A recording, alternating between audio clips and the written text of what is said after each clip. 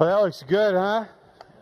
Equip and Inspire conferences are always really, really good, and we hope that you will avail yourself. Some of it's kind of, real inspiring, and tonight's going to be kind of like that. Sometimes it's kind of a little bit scolding because these people in Corinth, they were into some kind of weird stuff. They go to church and experiencing miracles, and Paul talks a lot about that. And yet they didn't like each other very much, and they were kind of divided, and so he has to kind of do a little bit. But tonight Paul's talking about himself and about this whole business of not giving up on what God's trying to do in his life. And I just thought I would start out tonight by doing something. Would you stand up? So what's this? That's your in-ear monitor. Look at this, you guys. This is a miracle. All of you that have been afraid to sit in the front where the loudspeakers are because you think those speakers are driving you nuts because this worship band is so loud. It's actually not that at all. It's these monitor speakers up here that are driving you nuts because this guy's half deaf. And so they finally got him this. And so you can now sit in the front and, be close to the pastor when he's preaching and all that. We just want you to know about this. But where were you on Wednesday? Kaiser Hospital. Kaiser. It's on. Kaiser Hospital? Yes. Tell us why you were there. I had my both lungs drained from fluids. Both lungs drained from fluids. Mm-hmm. And I heard they were filling up pretty bad. And the rest of your body was filling up with fluids also? Yes. And how many times have you been in the hospital for this kind of stuff? 4. And that was Wednesday. Today is Saturday, and he's standing up here leading worship. This is a man who never gives up. And so what I heard was that they finally think they figured out what's wrong with you, right? Besides a hard head. Yeah. They're close. They're not there, but they're getting closer. Yeah. And they gave you some steroids or something, yes. and that's helped a lot. But we're going to pray for you right now. Lord, we thank you for Keith and for his dedication and commitment to all of us for all of these years. And Lord, most of the people in this room never knew that he's been in the hospital because every Saturday night he's here, no matter what the terrors have been during the week. And we pray that the doctors do believe they're finally figuring it out. We pray that you will cause them to make the kind of progress that they need to, and that you'll restore him to complete and full health, and that you just would bless him for honoring you by being here so faithful, never giving up, being so willing to just really kind of lay his life on the line for the rest of us. And we just thank you for that in Jesus' name. Amen. Yeah, I just want to say thank you. Wait. Now I just want to say thank you for your thoughtfulness and prayers. It's a blessing. Thank you. Thank you.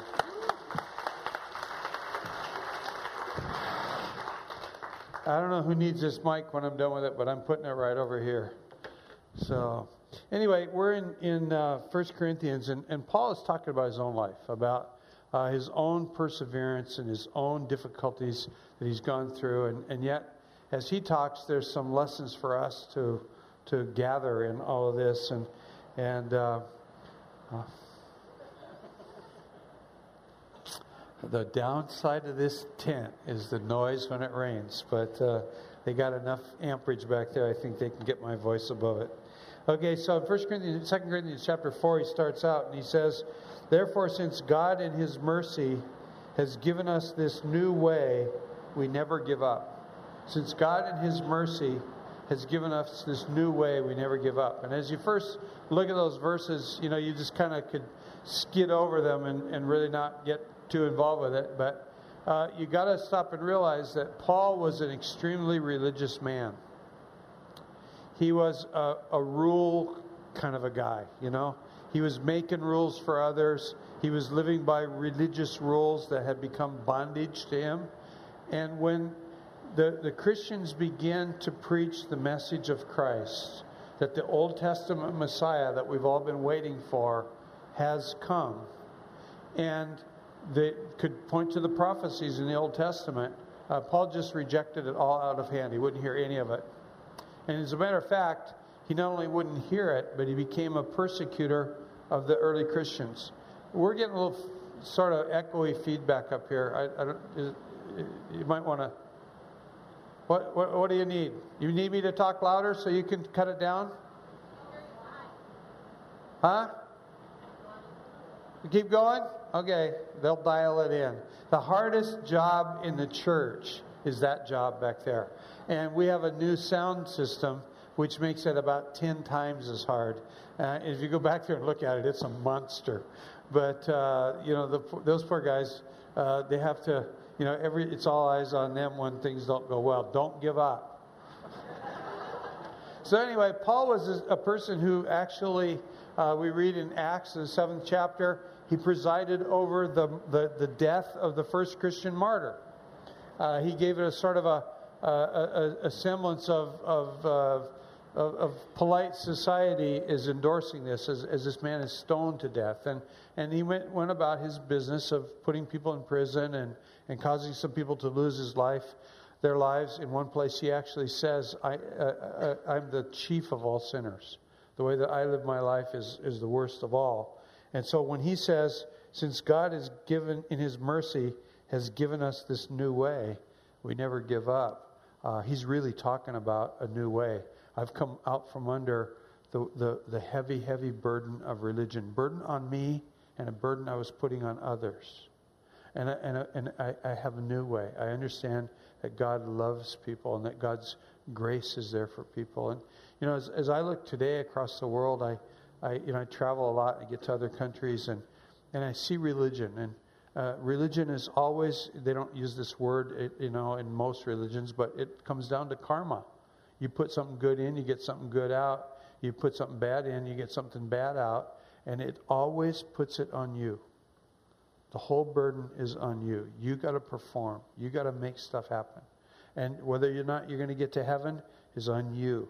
And the thing that stands out about Christianity among all the religions of the world, in Acts chapter 4, it says that there is salvation in none other, for there's no other name under heaven given among men whereby we must be saved. And the word saved means rescued.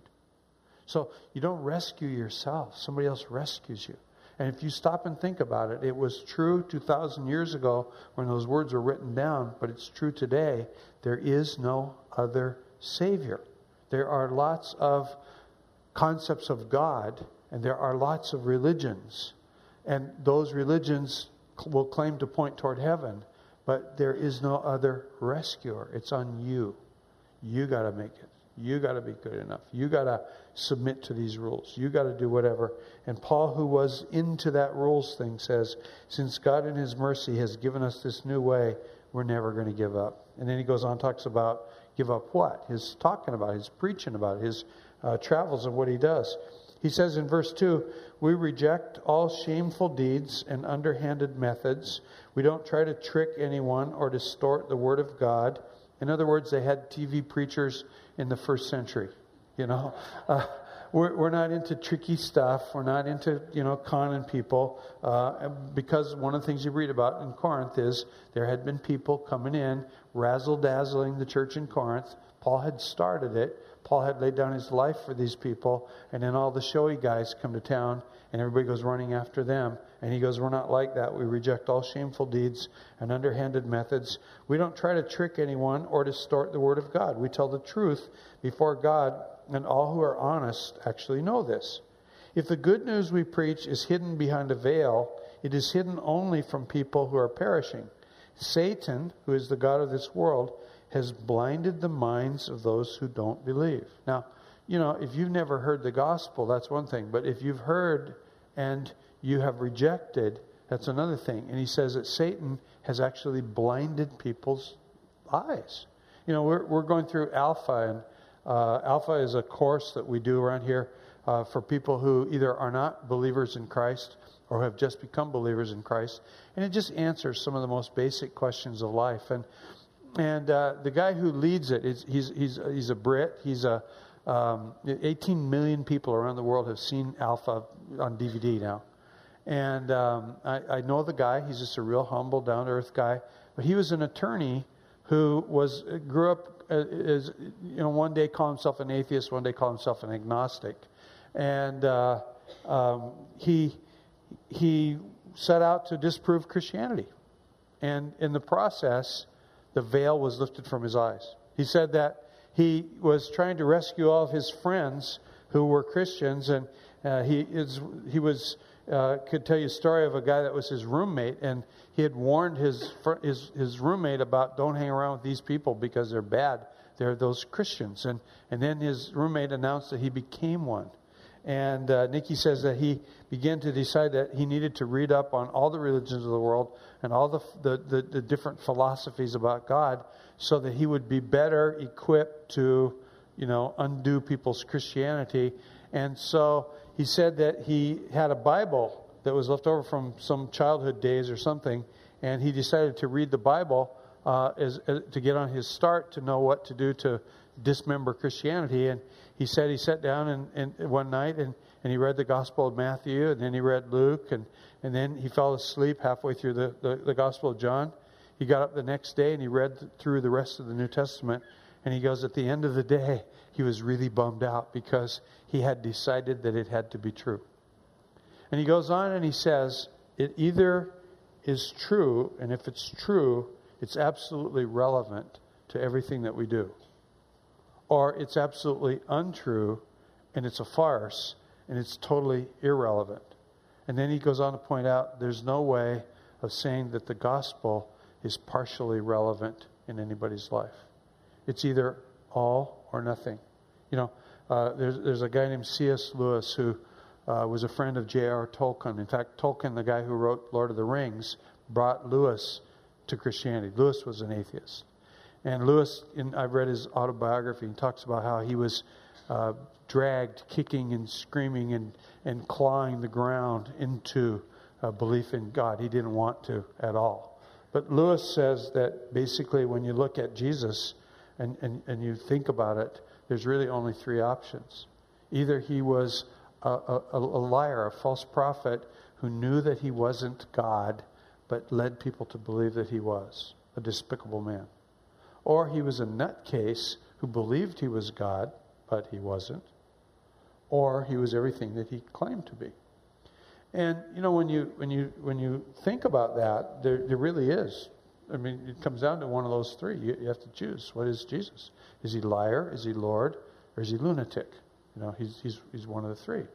And then when you start to look, and I'm not going to go off into this, but when you start to look at the evidence, the number of people who lost their lives simply because they said, I saw him alive after he died.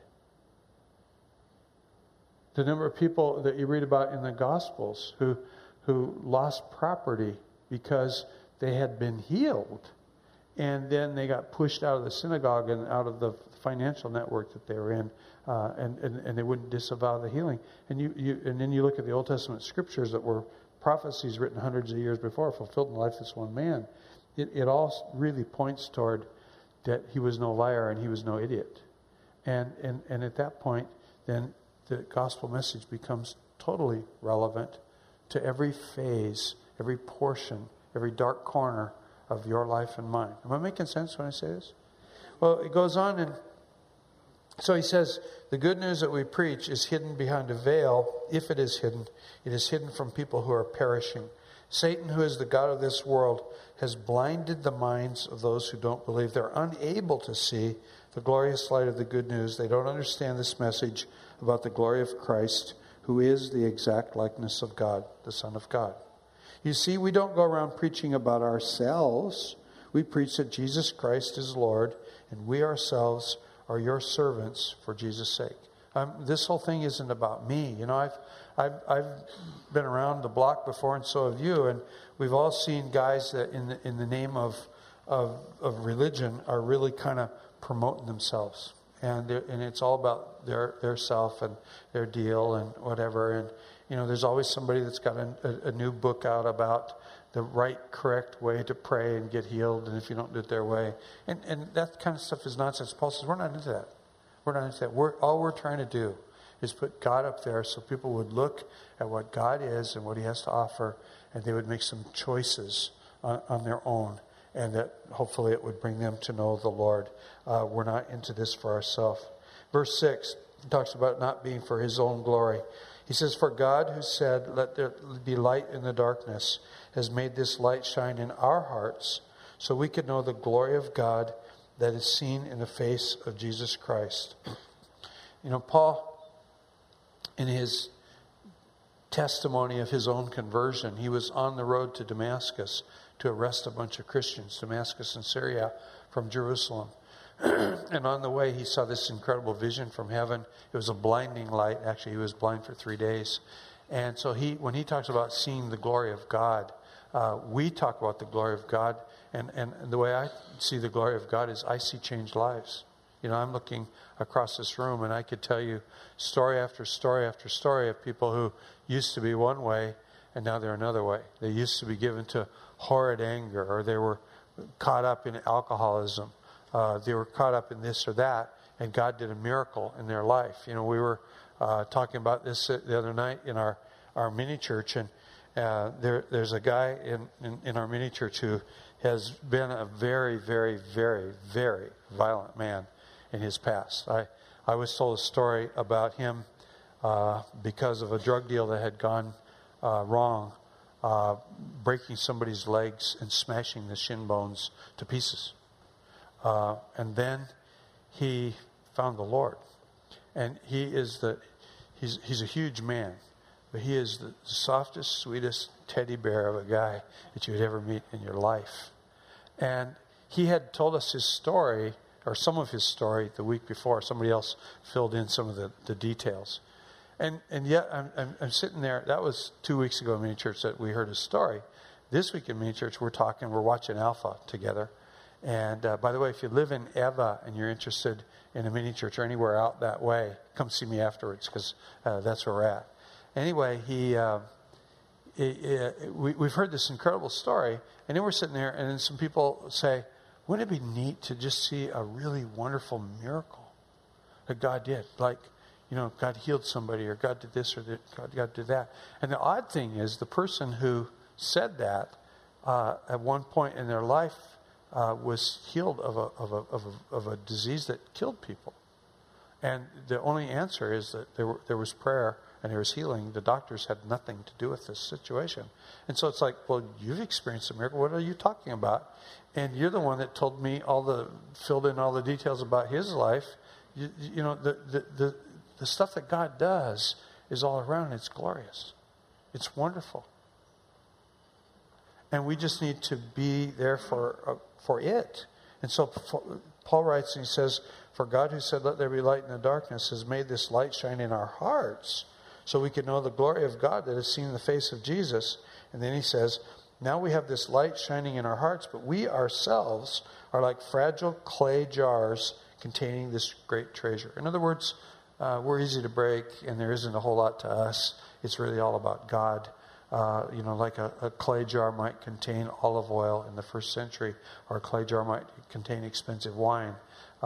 This clay jar contains something of the glory of God, and I may be weak, but he's not. He goes on and says, "This makes it clear that our great power is from God, not from ourselves." And then he describes his own life, and he says, "We are pressed on every side by troubles, but we're not crushed. We're perplexed, but we're not given to despair. We're hunted down, but never abandoned by God. We get knocked down, but we're not destroyed. Through suffering, our bodies continue to share in the death of Jesus, so that the life of Jesus may be seen in our bodies." You know, Paul describes that he was shipwrecked a couple of times, that he was stoned several times, that he was beaten within an inch of his life on numerous occasions. This guy took a lot of heat everywhere he went for preaching the gospel. And he goes, "The glory of God is wrapped up in this fragile body of mine." And he goes, I'm pushed, and I'm pressed, and I'm stretched, and I'm strung out, but I don't give up. I keep in there. I hang in there. I'm doing the thing that God called me to do. And so he's kind of, in this situation, you go, what is he doing? Is he bragging here? He's actually talking to the church that he started that kind of went astray, and they've been following some of the polished speakers who've leading them further astray, and he's kind of having to defend himself and say, this is who I am, and I'm still who I was when I first came to you, and we got started. And so he goes on, and verse 13 he says, we continue to preach because we have the same kind of faith the psalmist had when he said, I believed God, so I spoke. We know that God, who raised the Lord Jesus, will also raise us with Jesus and present us to himself together with you. And all of this is for your benefit, and God's grace reaches more and more to people. There will be great thanksgiving, and God will receive more and more glory. Did you ever stop and think about this concept that we call evangelism? And why is it that, other religions tend to not evangelize? They grow by having kids. But why is it that Christians are always going around talking to people about the Lord? What is it that drives Paul here to go to gay bars and talk to guys that he knew in a former lifestyle and share with them? And he's rabid about it. Not rabid in a way. He's laughing while I'm talking. He's always, and he gets away with it. I know Christians that are sort of on this crusade against gay people. Here's a guy who goes to the gay pride parade and talks to everybody about Jesus, and everybody wants to listen to what he has to say. Well, why are Christians like this? What makes us, be so evangelistic? Are we trying to gain political power? Are we trying to prove we're right? Are we trying to be the biggest club on earth? A third of the people on the planet worship Jesus Christ. What's the motive? Well, the only motive I got was I didn't want to be a pastor. I wanted to be an architect. And I was on my way there. I designed a house when I was 15 years old, and they built the thing. I went to a weird high school where I had a first-year college architecture program in high school. And I had scholarships and the whole thing. And so I ended up going to a hokey little Bible college. And it wasn't near as difficult to get through that thing as it was my high school. And it was just, I was drafted. But almost immediately, I started seeing lives transformed. Like just people who were just, their lives were really messed up. And suddenly their life is filled with the joy of the Lord. And so what keeps me going, I'm 67 years old, just about. And lots of people, people come up to me, so you've retired now, because Carl's the lead pastor. No, I'm still doing it full time. And I'm amped. I want to do more. But what drives me isn't fame or success or whatever. It's the fact that I see the glory of God revealed in human lives. There's a lady sitting in this room that got her life really messed up. And she was a good woman. She was an integral part of our community. And she's all bussed up in a bar at 2 o'clock in the morning. Rob McWilliams goes down and peels her out of the bar. And she accepts the Lord. And she's a powerhouse in our church. She's never looked back. She's never changed. I see, I'm not going to do it, but I could just go story after story after story after story. The glory of God revealed in lives. And the kind of miracles that we think of when we think of miracles, the healings that go on, the financial miracles, all that, that's just like icing on the cake. To me, the guts of the whole thing is that God makes wrong things right in people's lives. Am I making sense when I say this? And so the whole idea is that God would receive more glory. I met a man today, Ron and Patience, your friend. His name is Mike Danner, and very holy name for a Hawaiian man. And this guy grew up in an Amish household. His parents were missionaries. His mom was from Hawaii. His dad was from the Midwest. His parents were missionaries to Native Americans in Alaska. And they were running, the last thing he did in Alaska is he was running a foster care program for Native American kids because there's so much alcoholism, so much problems that go on in that community. And he moved to Hawaii. He owned a big business, doing real well. he moved to Hawaii. The Lord kind of set him up with a thing that where he's able to not have to work a whole lot, and he's covered. He owns three pieces of real estate. And a few years ago, he said the Lord led him to go down here behind the library under the bridge and start to hang out with the homeless people and see if he could minister to them. And he said, he said, if I had my way, I would get rid of all food stamps. Turns out that the guys get their food stamps, and there's places that they can go, stores that are like legitimate businesses that will buy your food stamps for 50 cents on the dollar. And then you can go out and buy crystal meth with the food stamp money. He told us in great detail about this. He goes, I have a freezer in my house, and I get guys, the few guys that he says, I don't have a whole lot of success with this.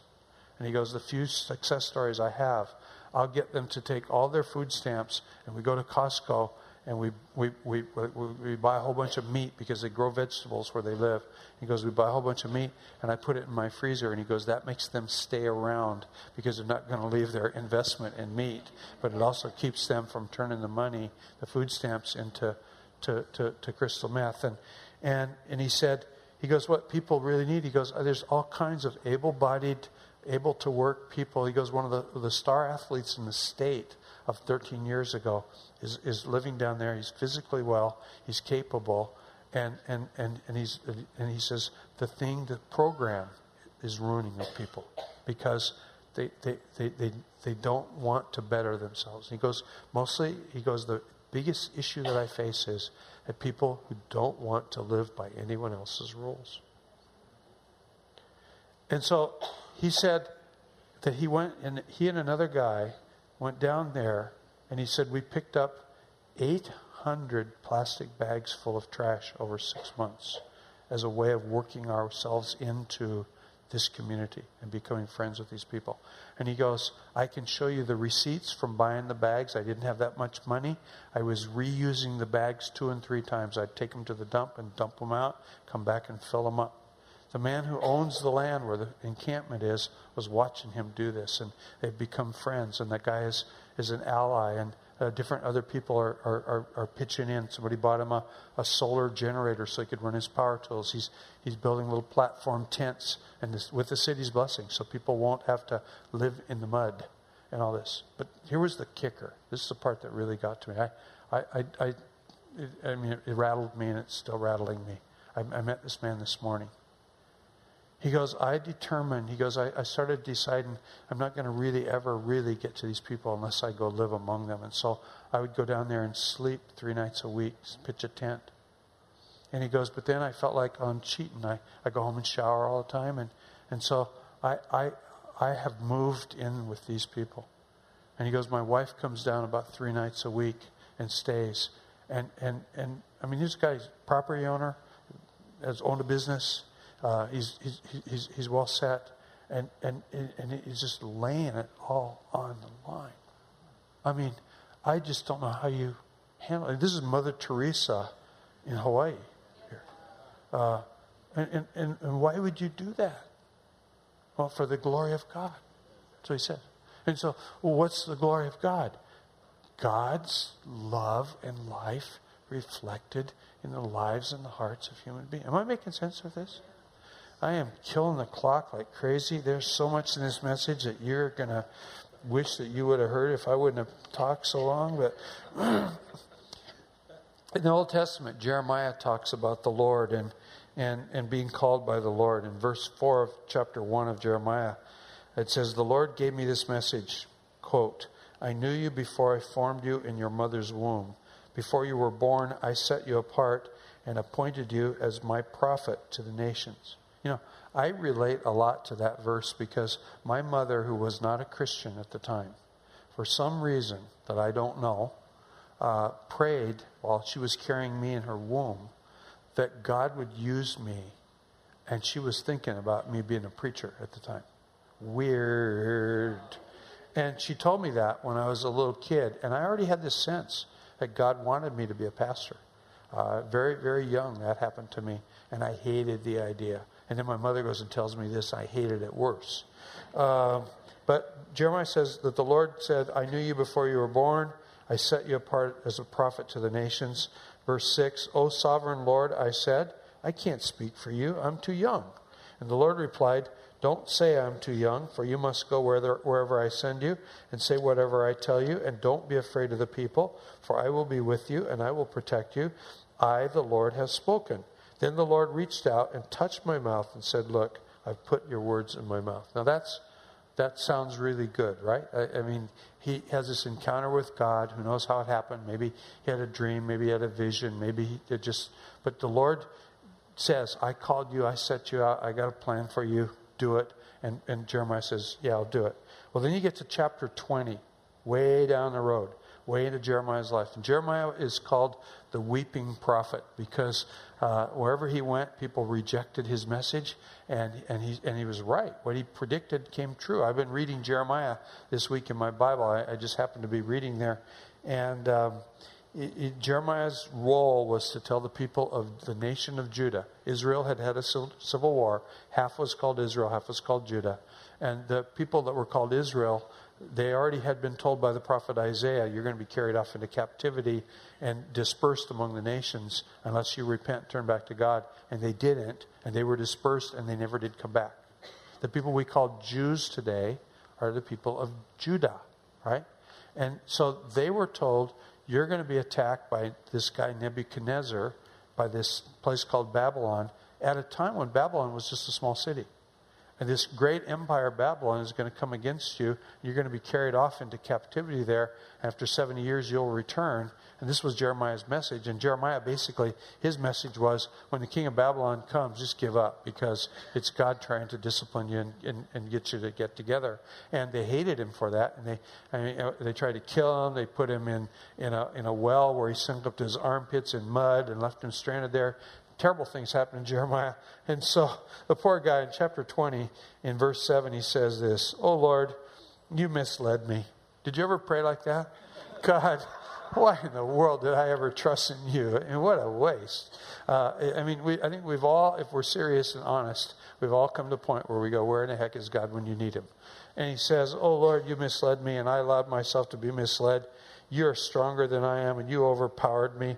And now I'm mocked every day. Everybody laughs at me. When I speak, the words burst out.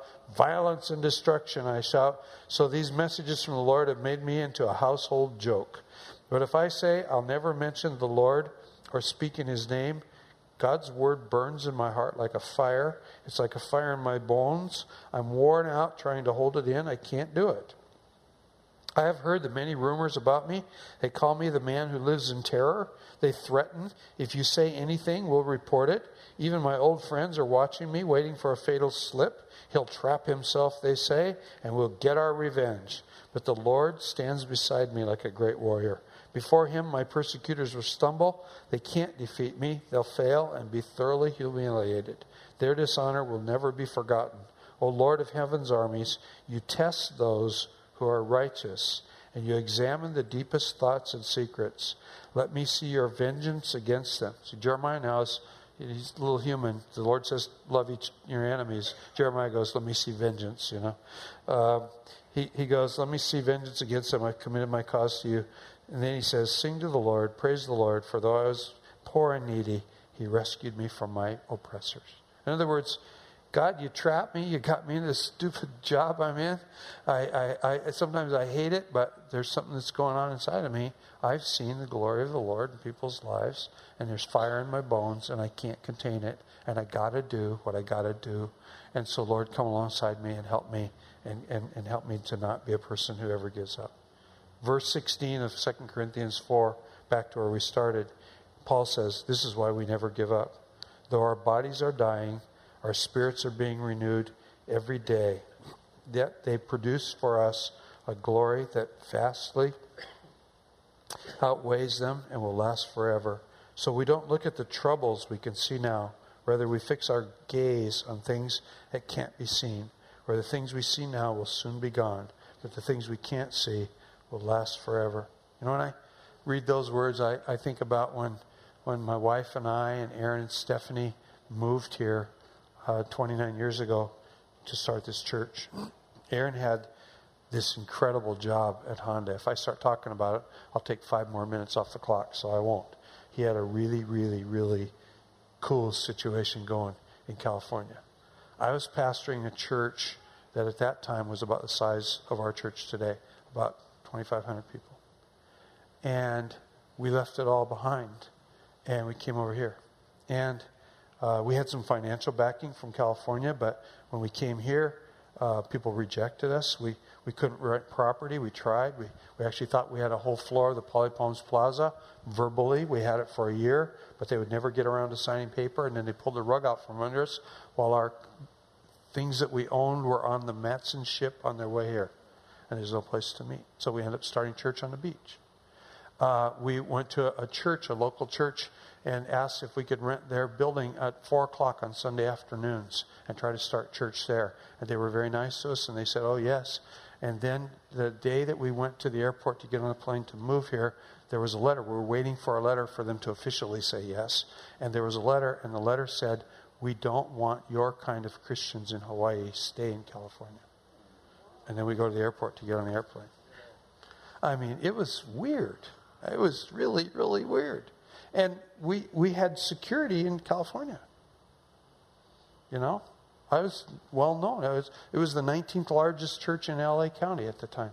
And we came over here, and our plan was to start a church. Our prayer was that it would grow to 500 in 5 years, because there'd never been a church in Windward, Oahu, a Protestant church, of over 200 people in history. And so we prayed. It ended up within 1 year, we had 500 people at a luau that we did. We were a church of about 400 people within a year, but there were no guarantees. None.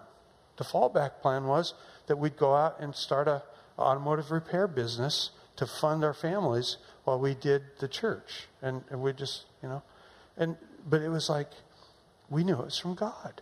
It was a call.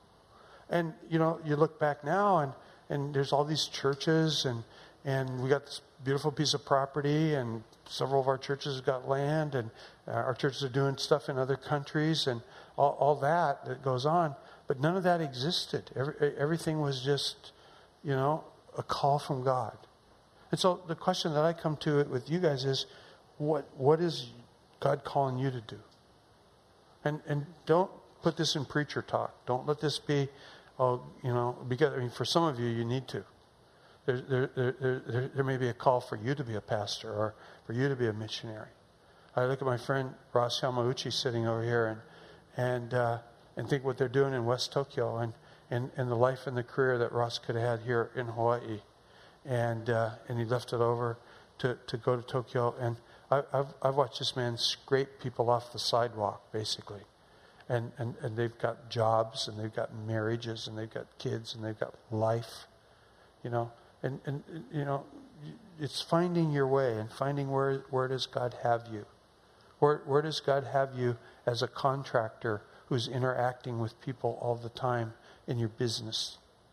You know, where does God have you as an attorney? Where does God have you as a salesperson? What is your calling in terms of your neighbors and your relationship with your neighbors? And that we would stick to whatever our perception is, or whatever God's call is in our life, and we would be people who are faithful to that, and people who don't give up. Am I making sense? Well, I'm killing the clock, so I'm going to jump ahead, and I can't kill it too much. I got to do some of this. Paul, this is Paul. You know, we're talking about not giving in. In Acts chapter 14, it tells this story. It says in verse 19 that some Jews from Antioch and Iconium, where he had been and preached before, won the crowds to their side. They were against Paul. And they stoned Paul and dragged him out of town thinking he was dead. But as the believers gathered around him, he got up and went back into town. The next day he left with Barnabas for the place called Derbe. He's in a town called Lystra. He's stoned to the point that they think they've killed him. It says the believers gathered around. I think what they gathered around and did was prayed for him. And he was, I mean, going from we think he's dead, so it's safe to leave him laying here, till he walks back into town. That's quite a deal. Something happened. And so he gets there, but the scripture goes on. It doesn't say, we didn't read it, but it goes on in the next few verses and says that then they went and they snuck back into all the cities that they'd been to, like at night when it's dark. And they encouraged the believers, and they organized little churches and appointed people to be elders of the churches. Left for dead and not stopping, still going. Nothing's going to stop me from doing the thing that God has called me to do. In Ephesians chapter 6, Paul writes, and he tells people like us, therefore put on every piece of God's armor so you'll be able to resist the enemy in the time of evil. And then after the battle, you will be standing firm. After the battle, you'll be standing firm. Get ready, arm yourself, because life isn't always going to be easy. And at the end of the day, you want to be standing firm. And actually, that's not a real wonderful translation. And I went to the Shakespearean version of the Bible, the King James version, and I looked up this. It says, wherefore take unto you the whole armor of God, that you may be able to withstand the evil day, and having done all to stand, stand therefore. In other words, it doesn't say standing firm, because standing firm looks like you're standing in great victory, you know. I stood with the Lord and everything turned out really well in my life. Well, it didn't for Jeremiah, it didn't for Paul. Jeremiah was carried off, kidnapped and carried off into Egypt by a bunch of people who were rejecting what his message was. Paul, we know that he ended up dying for his faith in the Lord. And when he says that take the armor of God so that you can stand, it's actually a defensive position. It's not an offensive position. It's that at the end of the day, you'll still be there. You won't have been driven from your mark. You may not have, whipped the enemy, but you won't be driven from your mark. And sometimes I think that's more real. Sometimes I write books, and one of the dangers of writing books, I was writing about this week, is be careful when you read this book, because I only tell the good stories. That's the danger in writing books, because it was a book about making disciples and planting churches. Well, I only tell the stories where it turned out really good. And so I went through some of the bad stories in there just so I wouldn't discourage people, because if you're struggling and then somebody's talking about, this is wonderful, that's discouraging. And you want to be a little careful. And so, sometimes you end up at the end of the day, you're standing, but you're barely standing, but you are standing. Am I making sense? And so this whole idea of I won't give up. I'm hanging on to the Lord, and I'm hanging on to what God's called for me to do in my life. Doesn't mean that every day is a day just filled with joy. Some days it's a tough one. I would imagine that you getting up here every Saturday night and leading worship after spending a couple of nights in the hospital isn't exactly a picnic. That there's sometimes that you got to be saying, and we haven't talked about this, okay? But you got to be saying, man, I've been through the mill this week. I'm just too tired to be up there with those people. I'm going to stay home and watch TV. But there's something that goes, I'm getting up in the morning. I'm going to keep going. I'm going to keep standing. I have a letter that I want to read to you, and then we'll quit. And this is an email that came to our church this week. So this is like fresh. And it's written to whom it may concern. The guy signed his name to it. And he said, last month, I submitted a prayer request about my marriage. My wife had told me she didn't know if she could ever love me again. And she told me she wanted a legal separation. My world was in shambles. I am still fairly new to Hope Chapel, but the pastor who spoke this past Sunday really got to me. That would have been Carl. One thing that really stood out was when he said that we should pray big. So that night, while kneeling at the end of my bed in my room, I prayed to God for a miracle. I prayed for him to somehow intervene and help me get my marriage back on track to where my wife could find that love for me again. At this point, my wife and I were surely headed for divorce, and that was not something I wanted, which brings me to today. Today, I received a text message from my wife. Now, I don't know if that means his wife was at work and she texted him, or if that means that she's in the other side of the world, because we've got a lot of military families in our church. And he says, I received a text message from my wife stating that she is deeply sorry for the hurt she has caused over the past 2 months. She has also realized how this would drastically change mine, hers, and our kids' lives forever. She remembered the vows we took when we got married. Long story short, she said she wants to figure these things out together if I would still have her as a wife. I realize today the awesome power of God and the power of prayer. So I would like to thank you all for everything you're doing. See, what are we doing? We're trying to put the glory of God on display so people get hooked into it and something good happens in their life. He says, I'd like to thank you all for all you're doing. All of you are really putting good things out into the world and helping people open their eyes to all of God's glory. Thank you for everything that you do. Now, wouldn't it be nice, and maybe we will, 6 months from now or a year from now, to be able to show a video and go, here's these people, and they were at odds, and now everything's all hunky-dory. That's not what he's saying. He's saying that he was challenged to pray audaciously. And he prayed, and he got a text message from his wife saying, I'd like to put it back together. It's not back together yet. Position is, I'd like to put it back together. And he's going, thank God for this. And so, as we talk about never giving up, I think that it's wise to talk about never giving up when you can't always see where it's going to go. And it's not all hunky-dory. And it's not all wonderful. It's not all perfect. And it doesn't have a red ribbon tied up on top of it. But that you just keep trusting the Lord day by day, putting one foot in front of the other, doing the thing that you know that God has called you to do, because it burns like a fire in your bones. Does that make sense? Yes. Let's pray. Lord, we thank you for your grace. We thank you for your goodness. We thank you for the way that you have invaded our lives. Lord, just for whatever it is that just feels so right and so real in terms of our relationship with you. We thank you for that. Lord, we thank you for the miracles that we see. We've seen physical healings. We've seen financial miracles. We've seen businesses brought back from the brink. We've seen marriages healed. We see a lot. But Lord, to me the greatest thing is that you transform people's lives. The people who have lost their way and become what they never wanted to be suddenly are back on track, and they're the person that you intended them to be. We thank you for that. We see it as your glory. And Lord, we're dedicated to the glory of God. It's the only reason we get together. It's because of you.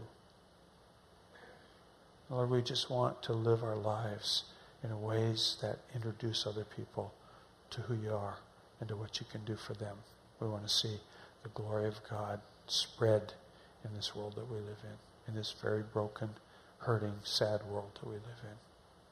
We just recommit ourselves to never give in, to never give up. Now I'd like you to keep your eyes closed for just a little bit longer, and I want to pray a little different kind of prayer. And I always end church by doing this. And it's a prayer that says, God, I'm feeling far away from you, and I don't want to feel like that. I want to be close to you. And so if that is a prayer that fits you, the only way you can get close to God is by praying. And so we're going to do what we just did. I'm going to pray out loud. And while I was praying out loud a few minutes ago, everybody was joining in the prayer, but silently. So I'm going to ask you to do the same thing. I'll pray out loud, you pray it, but you pray it silently. But I want you to declare yourself. If you're deciding that you're going to hook up with the Lord and make him centerpiece in your life, then I want you to have told one person so it's easier for you to tell somebody else when you go home or next week or whatever. And so I want you to tell me if we're going to pray together. And so I'm going to count to 3. And if you're going to join me in this prayer, I want you to just lift your hands. Everybody around you got their eyes closed, but I'm looking. And so I'll just know that we're doing business together. 1, 2, 3.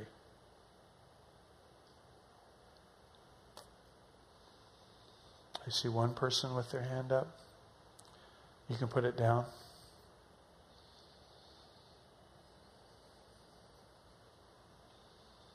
Okay, let's pray.